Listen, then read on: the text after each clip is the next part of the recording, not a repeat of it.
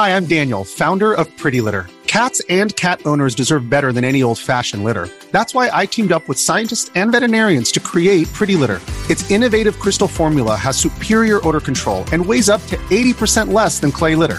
Pretty Litter even monitors health by changing colors to help detect early signs of potential illness. It's the world's smartest kitty litter.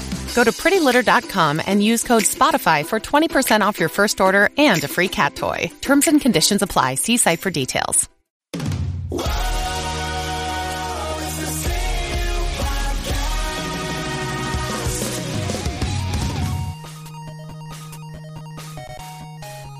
Welcome to this CU podcast, this stuffy CU podcast for Tuesday, October 15th, 2019, alongside Better Than Pat Health-wise Ian Ferguson. I'm Pat Contry. Today we'll be discussing, Ian, the end of Fortnite. Oh boy, it's done. Yeah, it's done forever. Blizzard somewhat stepping back their decision on the suspension of their player over the Hong Kong protests. Enchanted Portals controversy, Ian. The Mike Postle poker scandal, if we get to it, a Patreon poll topic, and a Q&A. Ian, you've been playing Killer Queen Black? Yeah, I have. I picked it up on Friday. I'd been looking forward to it for quite some time. It's out to get you. She's a killer. I didn't see this coming miles away. Miles O'Keefe. So, if people who don't know what Killer Queen is, Killer Queen started in the arcade in 2013. Wow, that long. Yeah, the team, I believe, is called Chicken Over Rice. I think they go by Bumble Bear Games now. It's a 5-on-5. The original arcade game was a 5-on-5 team-based game that people said was similar to like an MMO in terms of how it played. Basically, there's a queen on each side that's player-controlled, and then there's a bunch of workers. There's 4 workers, and the goal is to win via one of 3 main methods. There's the military victory, where you kill the opposing queen 3 times. An economic victory, where you gather enough berries and take them back to your home base.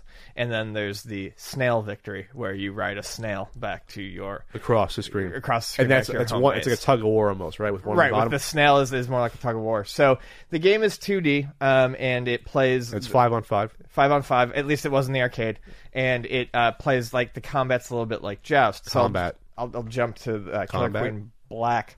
Killer Queen Black is 4-on-4, but everything remains basically the same. So the win conditions are the same.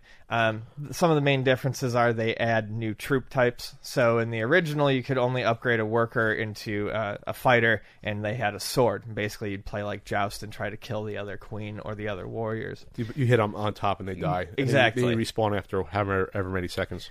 Yeah, it's like 3 seconds.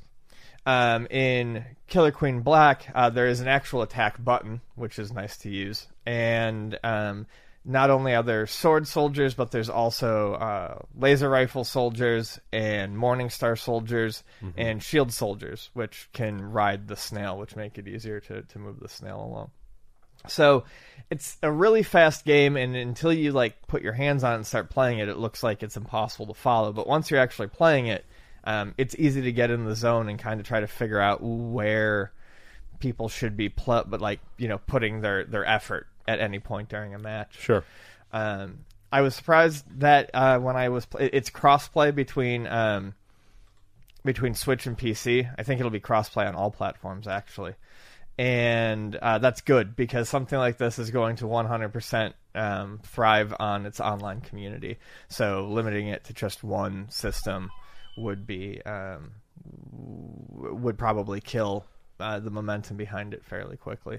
But as of over the weekend, I played a ton of it. And each game is like 5 minutes? They're fairly so short? it's best of 3, and I've had entire rounds go in like a minute and a half. But I mean, if the people are playing better, yeah, it's probably about 5 minutes. 5 minutes, because then you can defend yourself, and then you go for the other berries and try to counter. Yeah, I mean, but within 5 minutes, something's happened. I mean, those 3 rounds have taken place, and it's not exactly a single screen. I mean, it's a giant single screen, right? Yeah, it's one single screen. Yeah. There is no scrolling. There's no scrolling in this one. No. Okay. You see everything on the screen. They compress it enough that you can see it without scrolling. Okay, that's interesting.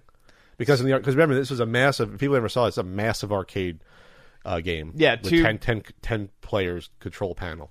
Yeah, they do separate ones, and then they have a real big, I think, like single unit ones. But I prefer the multiple unit ones because they usually distance them, so you can talk to your team while you're playing. Sure. So my parents visited last week, and I'm not going to get into the nitty gritty details of that.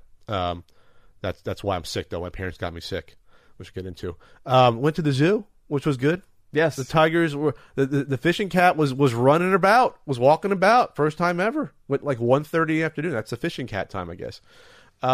This is all you got to need to know about how well it went overall. They might be listening.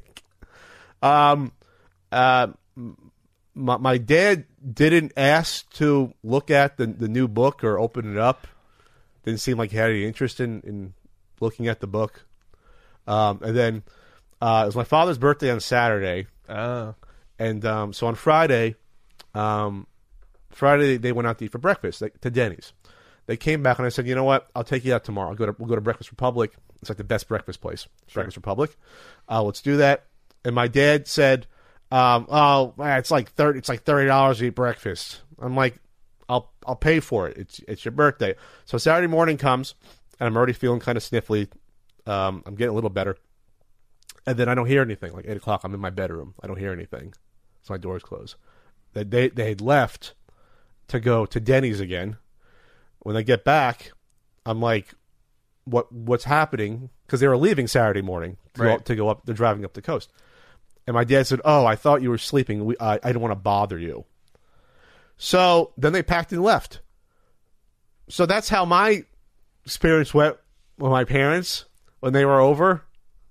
And they got me sick. And the best thing when I was getting really sicker on Friday, my mom said to me, Ian, it's all in your head that I'm getting sick, which harkened me back to I've mentioned it in a couple of NES Punk videos. I think one in particular I did a rant on it. I had about 5 perfect attendance awards in grade school out of the 8 years. What was it, K plus 8? I remember you telling me I had about 5, maybe 6 perfect attendance awards. Because your mom just told you to suck it up. And those years that I was sick was no more than 1 or 2 days each year. No more. Right. I probably was out of school in 9 years of grade school. I probably was home for like a week and a half out of 9 years. That's not even a joke. And so it harkened back to that, and it triggered me in that moment where I was like, "Wow, no, I don't like this." So anyway, that was my experience for like 3-4 days. So we got convention coming up though, Ian. Yes, we do. We're going to be at Portland Retro Gaming Expo, and that's this weekend in Portland, Oregon. Go to RetroGamingExpo.com. We'll be at the Half a Mega booth, and that's October 19th and 20th. We're going to have new enamel pins. Kieran will put the graphic up over here somewhere. There's a new limited T-shirt, and I'm going to have a somewhat limited quantity of the new Super Nintendo guidebook. Now, it was not my intention, and I have to apologize to those that pre-ordered it. I thought by now it'd be in your hands, but things happen, unfortunately, and the shipment, the different shipments for the warehouse versus going to the conventions, the timing was off. But it will be at the warehouse and ready to pack up and get sent out next week, so it won't be too much more of a delay there. And if you're going to Retropalooza, which is the same weekend, put on by our pals Billy and Jay in Arlington, Texas this weekend, there's also going to be a limited amount of the Super Nintendo books for sale if you go to the Screenwave Media booth or if you go to the Game Brothers booth run by my friend Greg Honeycutt there. So they'll be available there as well. But pre-orders, they're coming soon. They're on the boat. I wish I could speed it up. Fortunately, I can't. But yeah, that's what's going on there, and we got a fun show lined up, Ian. Yeah, we got new merch, we've got new pins, we have new colds. I'm looking. I just saw the enamel pins. I really like those. You did, lot, and there's going to be a new analog announcement that's going to happen. We'll tell about it at Portland. Yeah, we'll talk about that during our panel. We'll do our live podcast. I also have a panel, a Tales from the Game Store panel with Matt Artem and Cody Spencer. So that should be fun. Suing for trademark infringement there. All right, moving on. All right, Ian, we're the official Battle Royale and Public Battlegrounds G podcast, right? Yes. Well, on Sunday, Fortnite ended. Oh, I know. I mean, it's done. I was aware of that. They told me 2 weeks in advance because we're so big. Well, Ninja slipped the information to me. Gotcha. He had the skinny. He's like, hey, Pat, here's a text. Here's a screenshot that Epic Games sent me. So it was Season 10. So remember, Fortnite's been out for like 2 years now. It's been like 2 years only. Yeah, and thereabouts. So I think it's 2 years in October. Oh, it's 2 years now. It's 2 years. Yeah, okay. I didn't know if this was always going to be the timing, but every, I guess, 3 months or so, they have a new season where they launch new parts of the island. The island changes. They do stuff for, like, limited stuff, like they did, like, the Christmas thing with, like, the ice and stuff and snowballs. And Fortnite's done a great job of keeping things fresh to keep people interested in playing it via these seasons and new offerings, and then partnering with frickin' Marvel for the Thanos Gauntlet. They did that last year, remember? Was that last year or this year? It's last year. They did it last. I think they did there was another one this year that they did, but I can't remember. But they do all these things that keep it fresh. But then boom, there's a basically like a in-game event that happens. If you're in the servers, you see it happen. The rocket in the middle of the field, and the island launches up.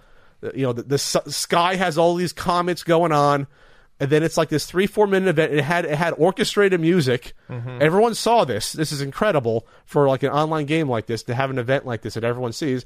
And then it just, the universe implodes, and then even your player implodes in with it, and then it goes to black. And then it was like the biggest thing on the internet. So usually what happens is, you know, at the end of the season, these big events that will happen that people can take place and you can actually go in game and watch it happen. And it changes a large portion of the map so that the next season that you're playing on, at least something is different. But yes, this time, nothing. And the game is, as of right now, still offline. So it's obvious that this is going to be more than just a simple map shakeup. They're obviously changing some things. So a battle pass trailer for Chapter 2, Season 1 is what it's being called. I believe it launched at Ian this morning. Was found by data miners. And oh wait, the actual game. Yeah, that's what I was trying to tell you. The link was old that I put on. I thought you were trying to talk about what it was, because the link talks about what's actually on there. So what it's adding is things such as boats. You can swim? Swimming. You can fish. Fishing, appears to be in a moat. You can pick up and move your team members around. So it's... Yeah, launch an hour before the podcast recording. Oh, okay. Gotcha. So it is more of a... it's not like a part 2, but it's more than just a minor shakeup. I think people were incredibly concerned whether or not all the stuff they bought was going to carry over. I think some people, there was a lot of people on Twitter looking for refunds. I honestly don't know these days anymore how much of that is people joking or how many people really think that they're just going to shut the game down and walk away. I don't have a Fortnite account to check to see if my skins are available when it relaunched as Chapter 2. I don't. But you have to realize that at some point you're going to stop playing these games no matter what, and then that money's gone. Right. The money's gone as soon as you spend it. You're not going to be able to get the money back for these digital items no matter what. For your silly hat or your NFL costume that you bought when they offered it, it's just not going to be there. That's the bottom line. Okay, so there's 13 new locations. Let's see. Water-based gameplay, including swimming, fishing, motorboats, and more. You can also heal your team with the bandage bazooka or carry your teammates to safety. So that's interesting. That'll promote more, more interaction with the team. So if you're wounded, I guess you can be brought somewhere and you can be resuscitated in the team mode. You can hide in haystacks, blow up environmental explosives, and upgrade a streamlined arsenal of weapons. And there's an all-new XP system, including medals you earn in matches. Okay, they're beefing it up. The fish is adorable. And one of the pictures here, a nice bright orange fish.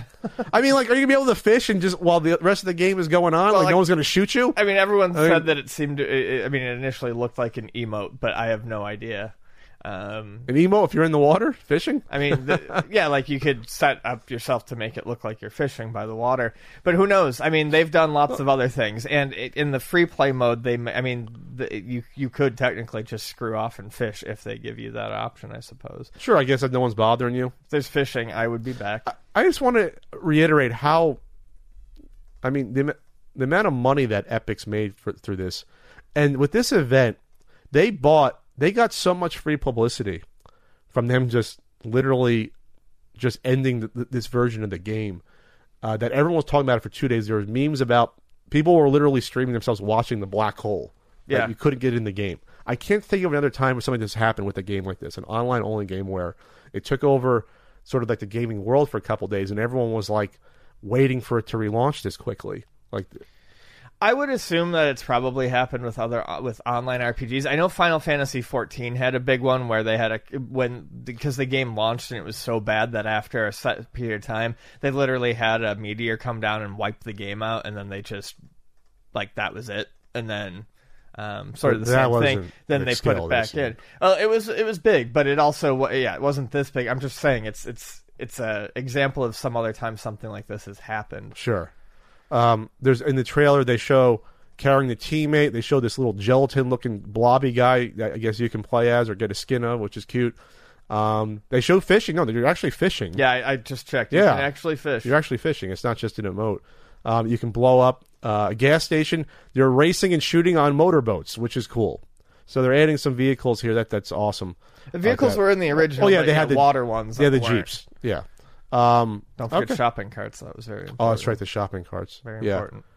So anyway, the amount of publicity they got from this is just for shutting down the servers for a while is hundreds of millions of dollars of free publicity that they got from this. They didn't have to advertise it due to the fan base.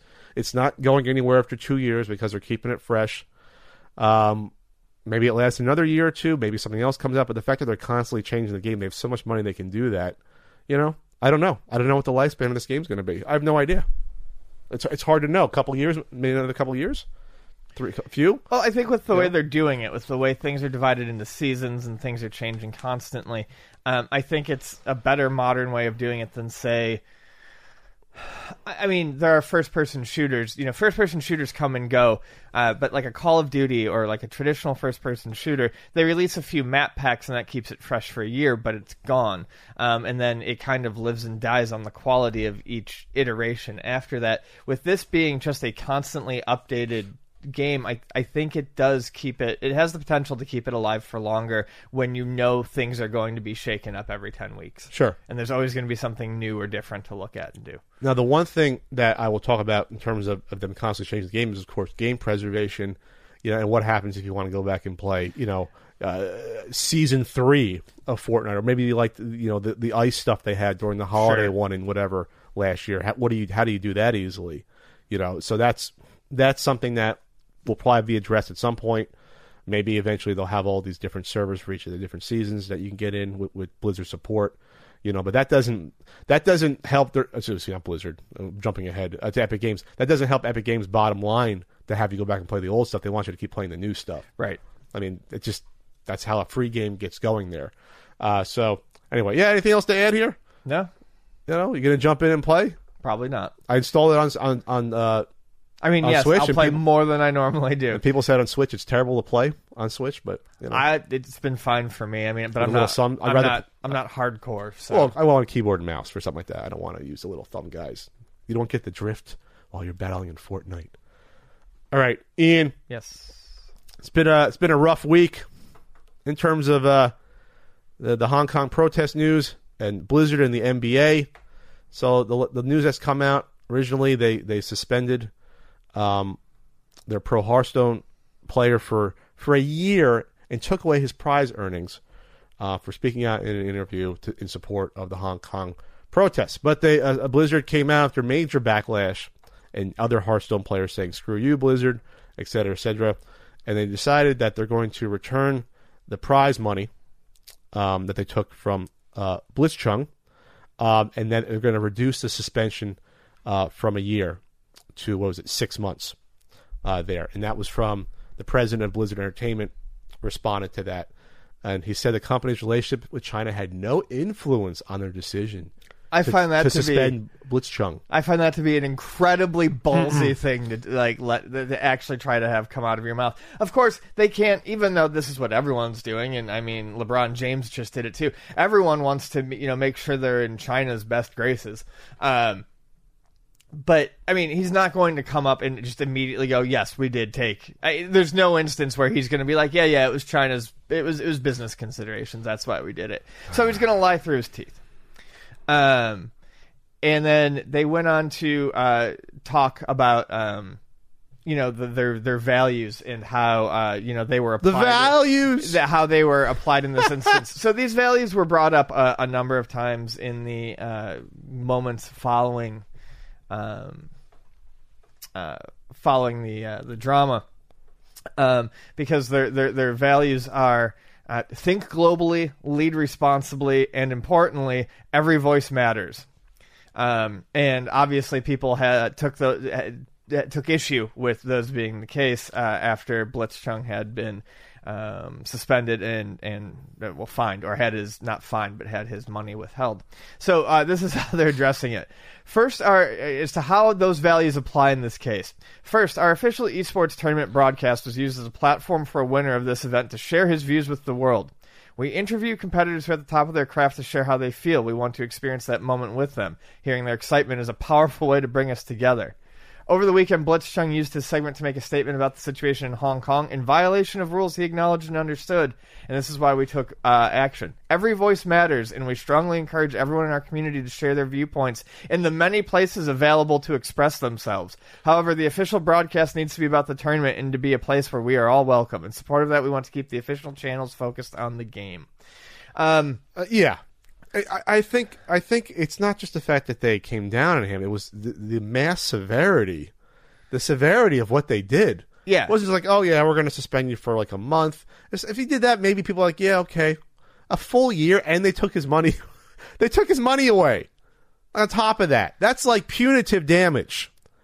That wouldn't happen anywhere else. I've never heard of that happening anywhere else in any sports league where someone spoke out about a social issue and we're going to take money away from you. Imagine if that happened in the NBA or something. That's insane. Yeah, you want to keep things focused on the game, but you don't respond by fucking slapping someone across the room and removing their money. Yeah.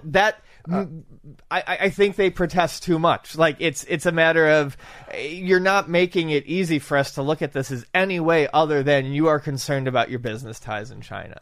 That's not a normal reaction to someone. No, it's not. Because look at other sports. People get excited when they win. And when people are excited in their win, what are they feeling? They're feeling passion. And they talk about things they are passionate about. It's happened in all other sports. Sure. So for someone to literally say something like "Free Hong Kong," it's not like he was up there cursing and swearing and say literally "Free Hong Kong." And remember, they also suspended the broadcasters. Yeah, and I feel the like interviewers. I feel like the broadcast, that was even their explanation for that is even worse, and I feel like they're just holding on some sort of suspension for the broadcasters because they feel like they have to. But yeah, with regards, all they really touched upon here was, with regards to the casters, remember, their purpose is to keep the event focused on the tournament. That didn't happen here, and we are setting their suspension to 6 months as well. What could they have done? Well, they could have said, don't say it before it. It sounded like they knew it was coming, but I don't know. The whole thing's icky. Obviously, the whole thing is icky. The specific views expressed by Blitzchung were not a factor in the decision we made. This is in a Blizzard statement. I want to be clear, our relationships in China had no influence on our decision. Well, we know that's bullshit. We just know it is at this point. Yeah, there's no... it's bullshit. We know the money at stake. We were seeing it with the NBA at the same exact time. They've already banned South Park for their episode a couple weeks ago for criticizing China about, by having basically state-mandated entertainment. That's basically what it is. It's state-mandated entertainment. You don't say anything against the state. I mean, that's what it is. It's crazy. If this was happening in any other, if something similar was happening in any other country, this would not be the response. Oh, in terms of someone speaking out? Yeah. Yeah. Like if this person came out and said, let's just say he had a problem with another country or did another political message. Yeah, I don't think it would have been a year and we'll take your money.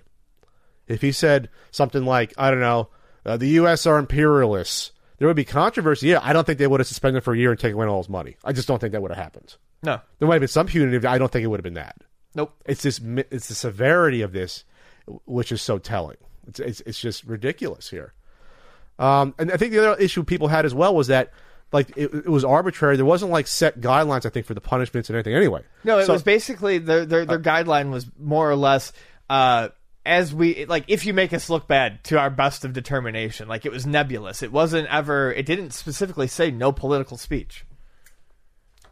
If that's the case, then you really have a leg of stand, especially with the severity. It's like, well, we'll fine you. I don't know, half a tournament's winnings and 30-day suspension.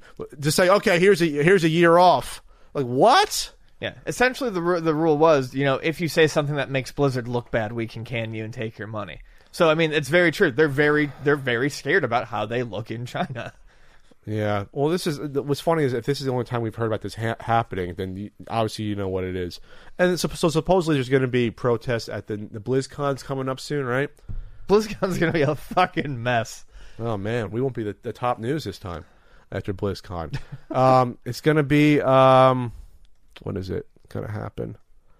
BlizzCon. It's going to be in Anaheim. We can go. We can do live coverage from the floor. Yeah. So supposedly there's going to be some sort of protests. Obviously, they're mitigating the damage. The problem with these entertainment companies, and we're seeing with the NBA and the representatives, that they're walking this it's a tightrope that you cannot really walk. We're saying, well, we're just doing entertainment for this gigantic country, and so we don't know. We got to just appease them, but we also know there's this people that value free speech, and we can't go against them. You can't walk the tightrope after a while. You just can't, and this is showing it.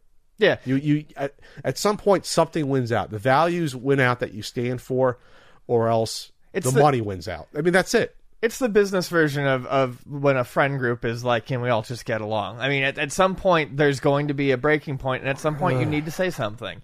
Yeah, in the NBA, I mean, LeBron James last night put out one of the weakest statements. So weak.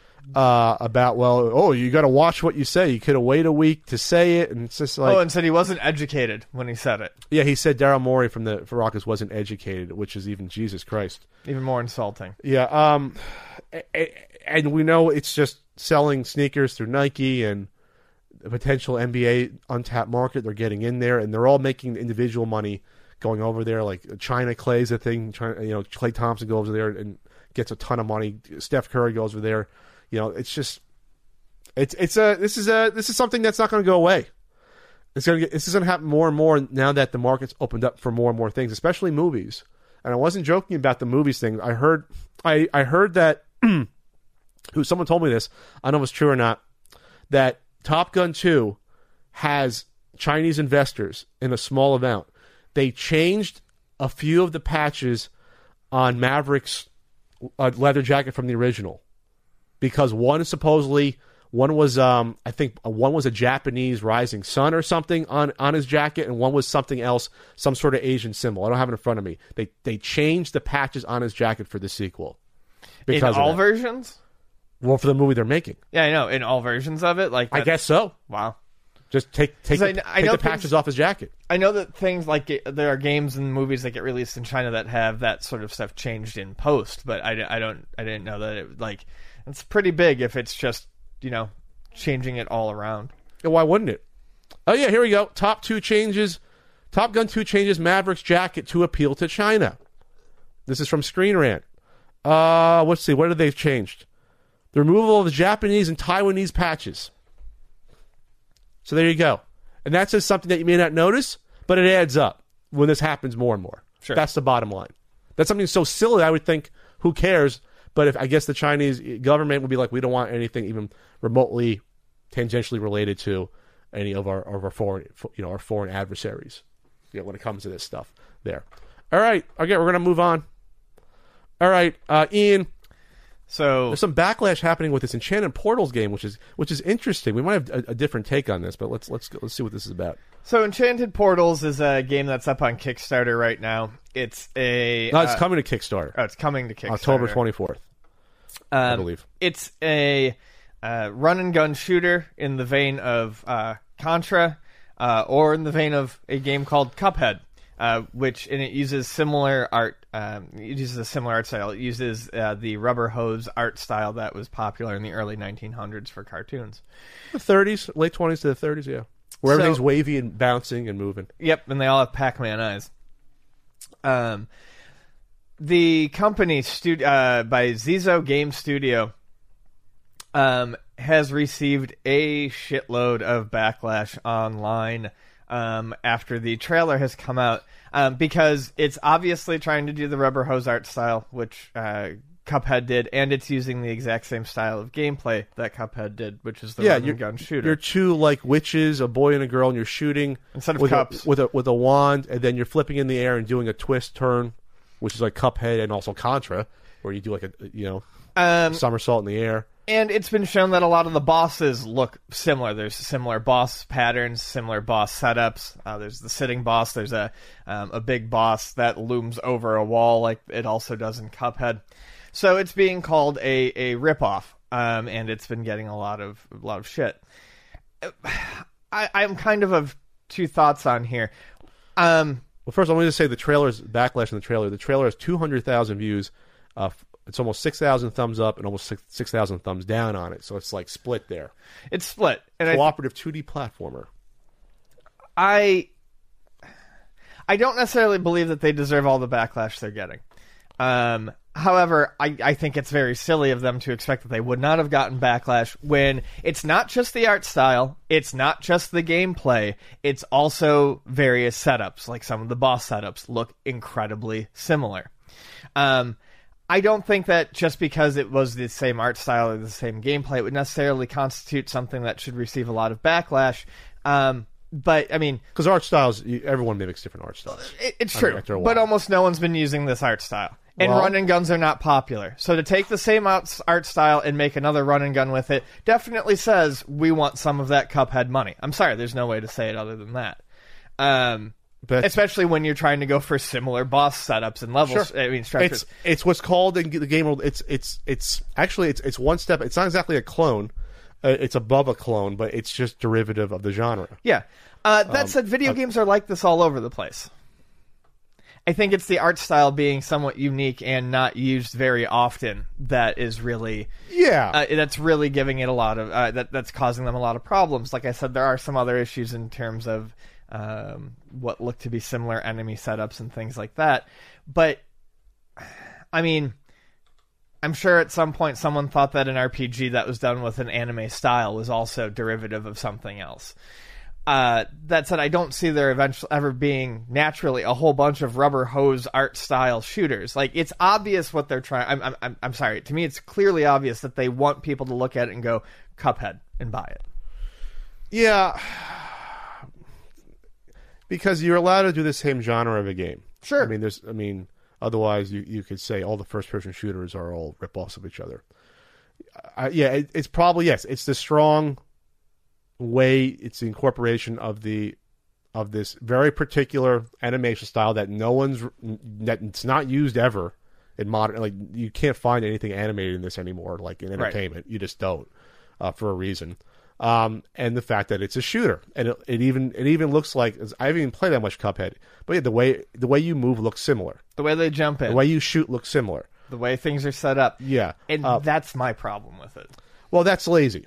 That's obviously lazy. Yeah. They could have changed it up a bit, but maybe they said we want to, the amount of effort obviously put in this game is still a ton by the animation. Sure. It's not like they're stealing the artwork. They're not stealing the assets. They still have to draw this shit. They still have to code it somewhat, unless they somehow got the source code to how everything shoots. But I'm guessing some of that's out of the box, game code you can get. You know what I mean? Like, you can get some of this stuff. I don't know. I think you should be allowed to do a game like this, and if it changes enough of the style, then so be it. If not, it doesn't do well. And then they don't make another game like this. Like you said, the run and gun genre is not a big genre. It just isn't anymore. And Cuphead wouldn't have been as big as it was if it didn't have that particular animation style. It also feels very... I mean, it's an incredibly responsive and snappy game. So if this feels nice, people will like it. If it feels like crap, people won't play it probably at all. But the amount of attention this game's gotten from this is insane. I'm not sure if they realize they'd get this sort of backlash doing this? I don't know, but it's worked out for them because the audience now is going to be bigger no matter what. Because if people like Cuphead, I'm like, you know what? I want to play a game similar, and I don't see a Cuphead sequel coming around. They'll play this. I mean, they'll try it. Why not? The views that I saw online were split very, obviously very extreme. It was, this is awful, harass these people. Which those are not real people. That's awful. That's the incel crowd, yeah. And then there are the people who are tripping over themselves, I feel like, to defend it and be like, well, you can do this. I'm like, you can. But that doesn't mean that you're not. Yeah. You have to be careful about that. Let's be clear. This is not copyright infringement in any way. No. This is not trademark infringement. You're allowed to ape a style of game. You're allowed to do it. Otherwise, there'd be no video games. There's Dark Souls. There's similar Dark Souls clones all over the market. Those, that do things very similar. Like, I'm playing Code Vein. Code Vein has something called Missile that acts just like a fire and does the exact same thing. Yeah. So, that happens from game to game. I think it's just because it's a very unique art style here. Dark Souls is largely dark fantasy. That's a broad thing. Rubber hose animation is a lot more narrow than, say, dark fantasy. And then, you mix it with the run and gun gameplay, similar animations in terms of how they actually move, boss setup, and I think that's the problem. Yeah, boss setup. I'm looking at the boss setup comparison. I think that's what's most troubling to me personally. Yeah, that's exactly it. It's not. It's all of it together. If someone had just done a rubber hose run and gun that was more of an homage to Cuphead, I don't think anyone would be receiving this sort of backlash. Yeah, it's the fact that it's all so similar. Yeah, it sounds like they're following the ebbs and flows of the game. It looks like, because I'm looking at it. There's a comparison picture between the different bosses shown in both, yes, and how the setups are somewhat similar. It's both sitting on a chair, hitting the piano notes versus a guy above, looks like with a gambling setup, playing some sort of gambling game, dragons, and it's got the same beats. Two ships on the right side of the screen. So yeah, it has the same beats. I think that's where it inches towards the clone territory more. Now, it's not like here's the thing. When Pac-Man came out, there wasn't really a maze game genre that existed, and Pac-Man helped blow it up, and then there was dozens and dozens of Pac-Man clones that came out. They were allowed to exist. And some aped closer and closer to Pac-Man than others. Some like Ladybug really changed it up, or Mousetrap changed it up. But there were some that were literally go around and collect items and stay away from the enemies chasing you, with nothing else different about it. Sure. And they existed at the time because there wasn't a lot of genres for video games. Now that there's so many more, it's probably less excusable to have something come inching this much closer. So that's all I'm going to say. It's a shame that they couldn't do something that much different, but they're aping a successful product. Yeah, and I would love to see this get changed up a bit, because for a two-person team, the art is cute and they're doing a pretty good job with it. It's just kind of unfortunate. Yeah, you could have done this and made your own game without continuing down the whatever. It's a bummer. I don't wish them any harm. I hope that they get out of this. There's a ton of work put into this. Yeah. This animation's all somewhat hand drawn or fakey looking hand drawn. So, all right, Ian, we're the official poker news podcast sometimes. Oh, as well. Okay. So this is something we'll bring up real quick. I'm not sure how far we're going to get with this. A poker lawsuit filed. Live game cheating. Allegedly scandal. Poker players file a $30 million lawsuit against suspected cheaters Mike Postle and Justin Corrades. Lawsuit also lists King's Casino, owner of Stone's Gambling Hall, and other unnamed conspirators as plaintiffs. Okay. So they do a lot of these live poker events nowadays aren't on TV anymore. They stream a lot of them. And there's a huge audience for watching cash games, streamed live. Right. So this is a controversy with a player named Mike Postle, who was a regular at this Stone's Gambling Hall at the live streams. And usually these games happen the same similar format as you see on TV. You have commentators. You can see everything, the hole cards, the percentages. It's really amazing that they really switched the TV production to the internet. So what's happened, what's been revealed the past couple of weeks, is there's a serious allegation against this player Mike Postle for cheating, and this is what's been going on. Mike Postle, and these aren't extremely high stakes as far as I know. These are $5 and $10 blinds here. which means that, big blind $10, small blind $5. You can still play big pots if it's no limit. But this is what's been happening. This particular player has had all his winning records at these games tracked, and he's like one of the best players in the world according to like all the stats in terms of he's won.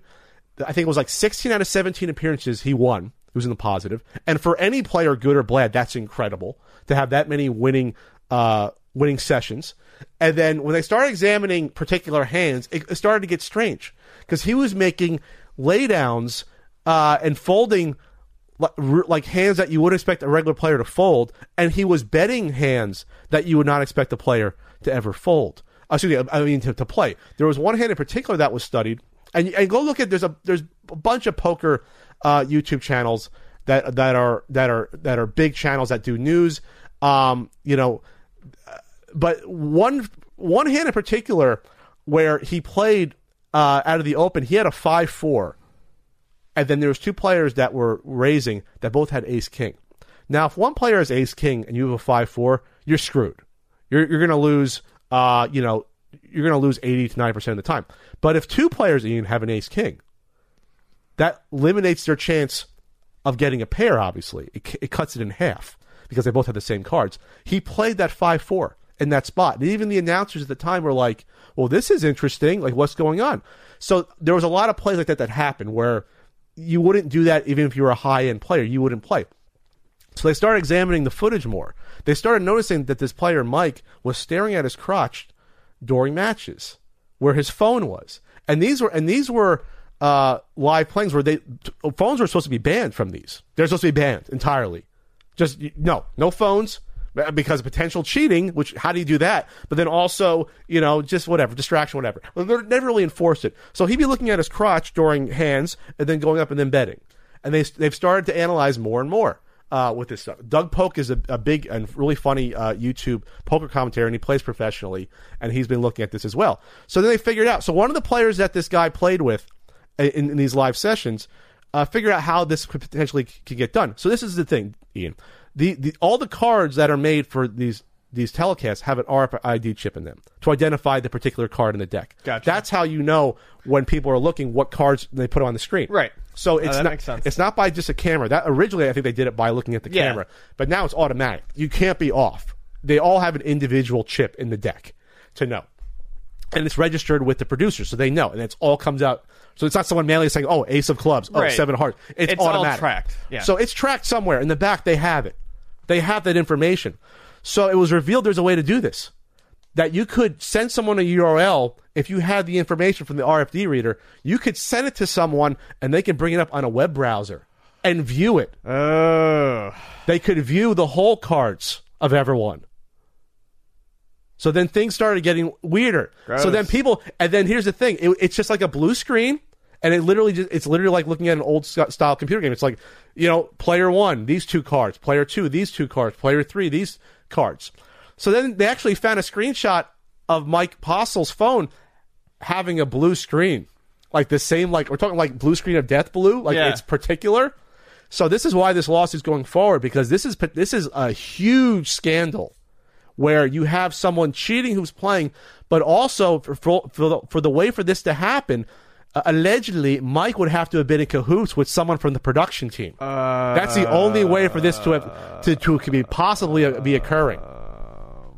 It's really, really, really dirty. Yeah. Really dirty. And it doesn't look good because the arguments from professional poker players is like, if this guy Mike is this incredible, why is he playing such low stakes? Why isn't he playing high stakes? If he's this good, he can be winning hundreds of thousands of dollars, not just winning thousands or 10,000 when he shows up. The whole thing just stinks to high heaven here. This is bad. Yeah, that's gross. Matt Berkey, he was the guy that demonstrated, there's a YouTube video, he demonstrated how someone could potentially do this, and it looks like he could potentially be right, because he's actually a guy that's worked with RFID stuff in his career. So he understands it. And he's been around it. And so now, this is the thing, is that I don't recall this ever happening before. There's been poker players accused of angle cheating or trying to, fake fold to look at cards before, or do things like that, or it's called angle shooting, but not being in cahoots with a production company using technology to know what other players are playing. If this was the Old West, people would be shot for doing. Yeah, you'd be shot for this absolutely. stuff. Like there is an honor amongst poker players where like cheating is heavily, or even angle shooting and like trying to get an edge in certain weird ways is heavily frowned upon. Yeah, that person's not going to do well. So if this goes to a lawsuit, and if they bring in a third party to investigate this is bad for this casino. It's bad for the production company. It's obviously bad for Mike Postle. Let's see. His high win rate resulted in more than $300,000 in estimated profit, according to this article on CardPlayer.com. It's more than six times what some of the top players expect to earn. So he is outperforming the top-end professionals at these games. So look into it. Watch Doug Polk's video, and Doug Polk's a funny guy as well. His commentary is really good on this stuff. Is it interesting? I think it's fascinating. It is. It's wild. I don't have a lot to say on it because I don't know much about that stuff, but that's crazy. There's a potential. The amount of cooperation that has to be going on is... It's someone in the production team that has to say, okay, here's what we have on our reader. We're going to send it to you on your... it has to be, I think, like an Android phone to do it. It has to be like Internet Explorer or something like that. I watch Matt Berkey's video as well because he goes through it, and it seems like he could be on the money with this. And there's also... libel lawsuits are on top because now the people that are coming out for this, Stones Casino has said, "Oh, this fabrication, they're making it up." So there's like this is a fraud lawsuit against Mike Postle and Stone Gambling Casino and this Curatus, who I believe is the producer, for potentially covering this up as well. All right, interesting poker topic. All right, Ian, we have a Patreon. We do. Patreon.com/CU podcast. Money gets you writing. Videos, full video podcasts, a hangout with me, and dessert. No, it's not a lean cuisine meal. No, and we do a Patreon poll topic each week. All right, so in third place this week, what pinball/arcade games would be in your dream arcade? 16%. Favorite board games? 25%. Number 2 and number 1. I'll have to say, Ian, this is the most voted on topic poll we've ever had in terms of total votes. Has Pat retired from game collecting? I mean, that's kind of baity. People are gonna sure. That. Number 1 at 59%. Has Pat retired from game collecting? Well, Ian, yes, Patrick. I've made no secret on the podcast that I've had 3 main collecting goals based upon my childhood video game console playing, which was the NES, Sega Master System, and TurboGrafx-16. Now, I did have the Super Nintendo as well, but I went to the PC soon after that. So those 3 consoles is what I focused on as a kid. Master System, not as much, but I always loved it. Basically, the 3 8-bit systems we had in North America. Right. The 3 major 8-bit systems. Remember, TurboGrafx was 16-bit color only, but fooled you. So for a while, it's been a while, but I was searching for the last Turbo CD games I needed. And I got the last few in the past year. And I finally got the last one in front of me. Should I show everyone what it is? Here, here's the last one I got. Sid Meets Terraforming. Everyone be happy for Patty. Everybody Wang Chung for Pat's collection. Everybody's happy for Patty. So here's the thing. I don't have any more games that I'm actively searching for to complete sets, we'll just say, or collections. You got your Buster Douglas manual, right? Yeah, the monkey paw version of Buster Douglas I got from Chris Kohler without the manual. I passed that on someone else like a year and a half ago. Gotcha. Yes, yeah. So Master System is done, complete in box or complete in case for North America. NES is done for cartridge and then manual for all but like 3 games that I'll probably never get. I'm not going for full box. And TurboGrafx is all basically everything but the box.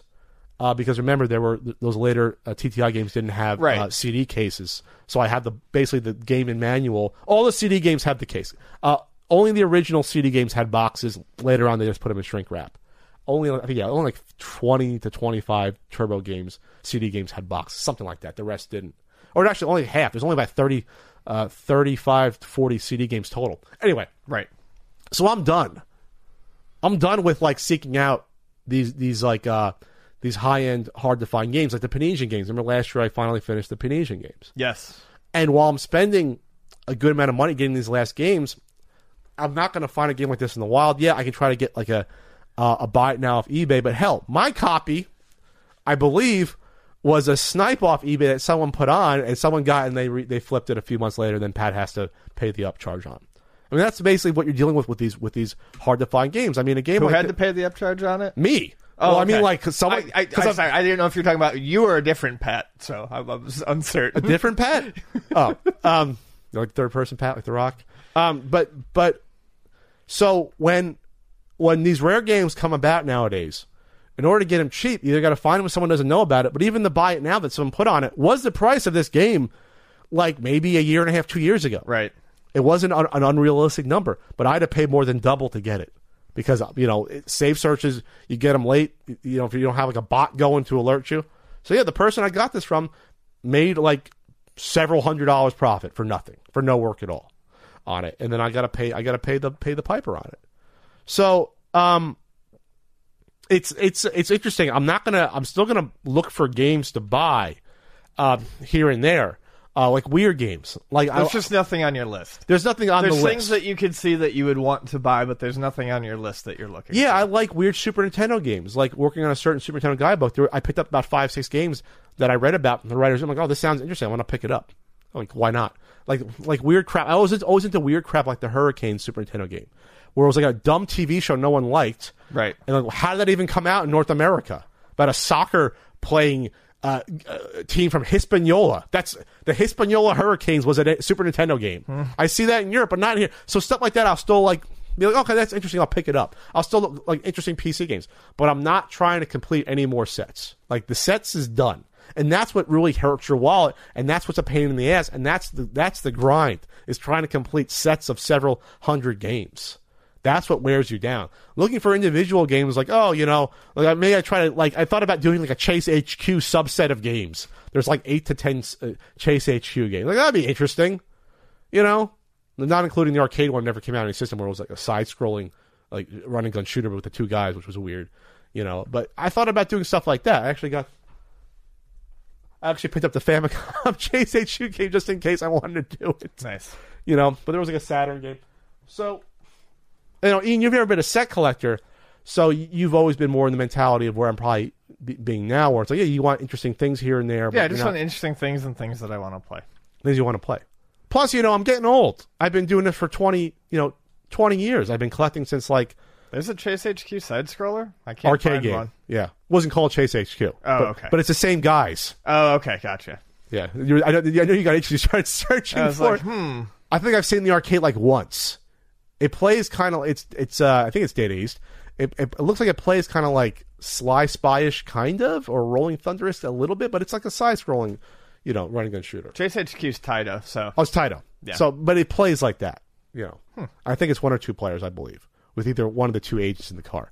Anyway, yeah, so that's not the sun setting for good, but I'm reaching the twilight of my game collecting years. There's not going to be a huge amount more I buy. Yeah, I have a list of stuff I want. There's going to be label upgrades for NES games here and there.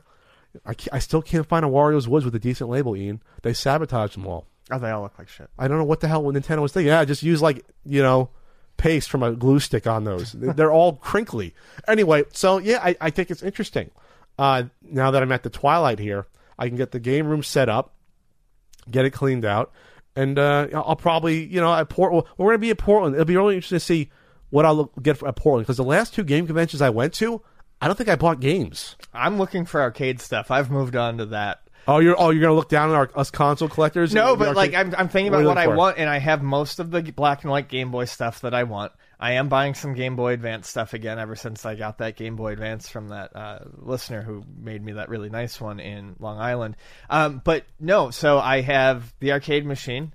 Skylar very kindly, I opened up my fucking door the other day, and there was a Darkstalkers board there, but it's a CPS2 board, so I need the bottom part of it, the black bottom. Yeah, so I need to buy an A board, and then I told Treg about it, and he was like, "Oh, I think I have a couple left in the back room. If you want to grab them, we'll figure it out later." So there was no A boards, but I also picked up Super Puzzle Fighter 2 Turbo, and I have X-Men vs Street Fighter. So I went from no arcade games to 4 arcade boards. That was the one I used to build my main machine, X-Men vs Street Fighter. Gotcha.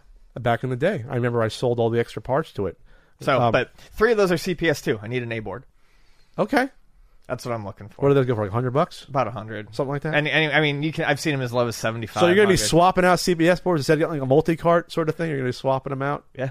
I need a kick harness too, but honestly, Vonnie is. What's a kick harness? So arcade boards, JAMA only recognizes up to 3 buttons. So to play something like Street Fighter or whatever, you need. Well, it makes sense. It's called a kick harness. It lets you recognize 3 more buttons. You like plug it into the main board. Yeah, you plug it in underneath and then attach it. It's a separate little board. So. Okay, that's interesting.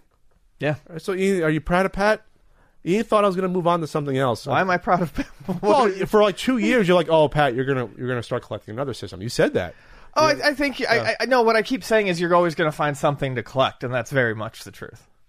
Yeah, I've slowed down though a lot. You have. I mean, in terms of like, you don't have 3 bins of shit to take home with you after 1 hour at a convention anymore. Well, yeah, that was the thing. I literally had when I go to Portland, I have a box. Then again, it was so much cheaper, like 6-7 years ago. Like it was getting like a super batter up in the box for like $5. It's like stuff like that. Oh, whatever the Super Nintendo swinging bat thing. Yeah, I have my bunch of handhelds. If you ever do Ian's Happy Handhelds, I have a couple hundred handhelds probably at this point. And yeah, I'm just maturing. It used to be that I would be constantly looking on eBay for games to buy, and now it's just like when it's like a weird whim or looking for this. Like even for this, like I look every couple of months. It was almost like serendipitous. I found this for sale. It was a buy it now, and I did an offer and got it cheaper, thankfully, on it because it's more than I want to spend on it. And that's the thing. If you look at the money I've been spending, it goes up and up when you try to finish a set because it's so expensive. But the volume of games I bought the past year, I don't think I bought more than 10 games, 12 games the past year. I just don't think I have. That includes going to conventions and picking up 1 or 2 weird ones I see, like that weird Genesis Magic game, things like that, or that one where you fight poachers, the brawler, you fight poachers. Growl. Yeah, stuff like that. I'm like, oh, that's pretty cool. It's an interesting. So that's what's going to like attract me more and more is things like that, or getting like the plush, like Luigi Mario plush down there. I found at a convention, the updated plush right there, stuff like that. Like that's the stuff I'm looking for, like the weird toys or like the weird those Nintendo playing card giveaway things that Frank gave me last year that were the giveaway from what the hell was it? Things like that. So anyway, yeah, you're not proud of Pat for. I'm proud of you. I'm proud of you. It's not a celebration. You should have those little pop things in the air. Woo! So, yeah. On that note, I'd like to shout out Streamlabs OBS. We're not going to get to any Q&A today, unfortunately, because I've got to get out of here for work. They updated Streamlab, I guess, last night, and it's been crashing for everyone. So we had to start like drivers. 25 minutes late. Yep. So you don't want to keep the Goose Game for Portland, or we can talk about the popularity of the Goose Game in Portland. We'll do that, and we'll do whatever Analog announces. Yeah, Analog, come on, I love you, Analog, but you got to announce this stuff before Tuesday. This is every year now. You announce it before Portland. Come on, we love you, Analog. You're giving us free stuff, but you got to announce it before. I love them because they make a good product. Well, no, but I mean, I'm shouting them out. They're great, but you got to announce before Tuesday. Shout out for free stuff. Let's see, Analog announcement. Yeah, so Analog is going to announce something while Ian gets his lift. I think Ian suspects it might be a Game Boy. The colors seem to... The announcement is monochrome colors, so I'm assuming... It's a handheld FPGA Game Boy. I'll be in fucking heaven. Let's put it this way. It won't have the failure rate of old Game Boys. It'd be a better screen, I have a feeling it will be them... I have a feeling they're going to basically do what Hyperkin talked about and is maybe still doing. They're probably going to put out a Game Boy FPGA with Pro Sound capability and a bunch of bells and whistles. And I'm going to like awesome speakers. I'm going to lose my fucking mind for it. I'm going to lose my fucking shit. Just you wait. I'm going to shit myself. You're going to shit at Portland? Oh, I am going to fucking lose it if that's it. Because that's, people who know me know that's, you walk into my house, my video game collection is not huge anymore. The biggest chunk of my video game collection is a shelf of PC Engine games and then like 3 fucking lunch boxes full of black and white Game Boy cartridges. Including ones that you borrowed from me years back you haven't given back to me. It was the Legend of the River King, and the battery doesn't work on it. I'll get it back to you after I get the battery replaced. And now we got another one you borrowed from me. The Pokemon pinball. And there might be another one. Did you ever borrow Dragon Warrior from me? No? No. Dragon Warrior was mine. I've had that forever. Yeah, people are speculating online it's going to be a Game Boy. It's like going back a couple of months here. We should ask Kevtris because he's probably the one that did it. You know? Yeah. That's a mock-up. The mock-up I'm seeing has it sideways, which is awesome, with 4 buttons. It looks with a vertical screen. That's a great idea. There, I think it's going to look. I think they'll probably do. It's not going to look like Game Boy. I think it's going to be sideways. It'll be very nice, and people love that the wider grip on the GBA, so probably that. Oh yeah, it's going to be a Game Boy. Now I see the announcement. Yeah, dude, it's a Game Boy screen, but it's wider. It's tomorrow at 8 a.m. Damn it. Okay, so. The Analog Pocket, it might be called. That'd be cool. All right, well, we'll see you at Portland this weekend if you're in Portland, Retro Gaming Expo, and I'll be in Syracuse for Retro Game Con, November 2nd. Oh my god, what if it's an FPGA for like all the handheld systems? Every 8-bit. Oh, the Atari Lynx, maybe. It'll be there too. Oh my Jesus. Sega, fucking cartridge adapters. You know the cores are done for Game Gear, right? Because the Master System one is done, right?